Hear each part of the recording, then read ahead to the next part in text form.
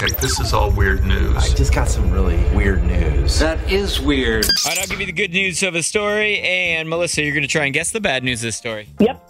All right, so the good news is Lainey Wilson at her last show when she was opening for Luke Combs, the last one she did, she went out and did this incredible acoustic set for everybody where she just blew like the speakers off that place. It was incredible. What's the bad news of that story? Bad news.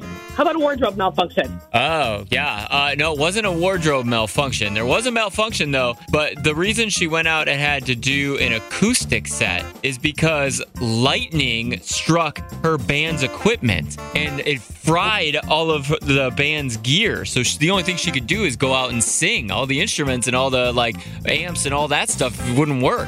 Isn't that crazy? That's crazy, but it probably was an incredible performance. Oh, I bet she crushed it. Wow. No, that would be... I don't even know that I would have stayed on the stage if I were her.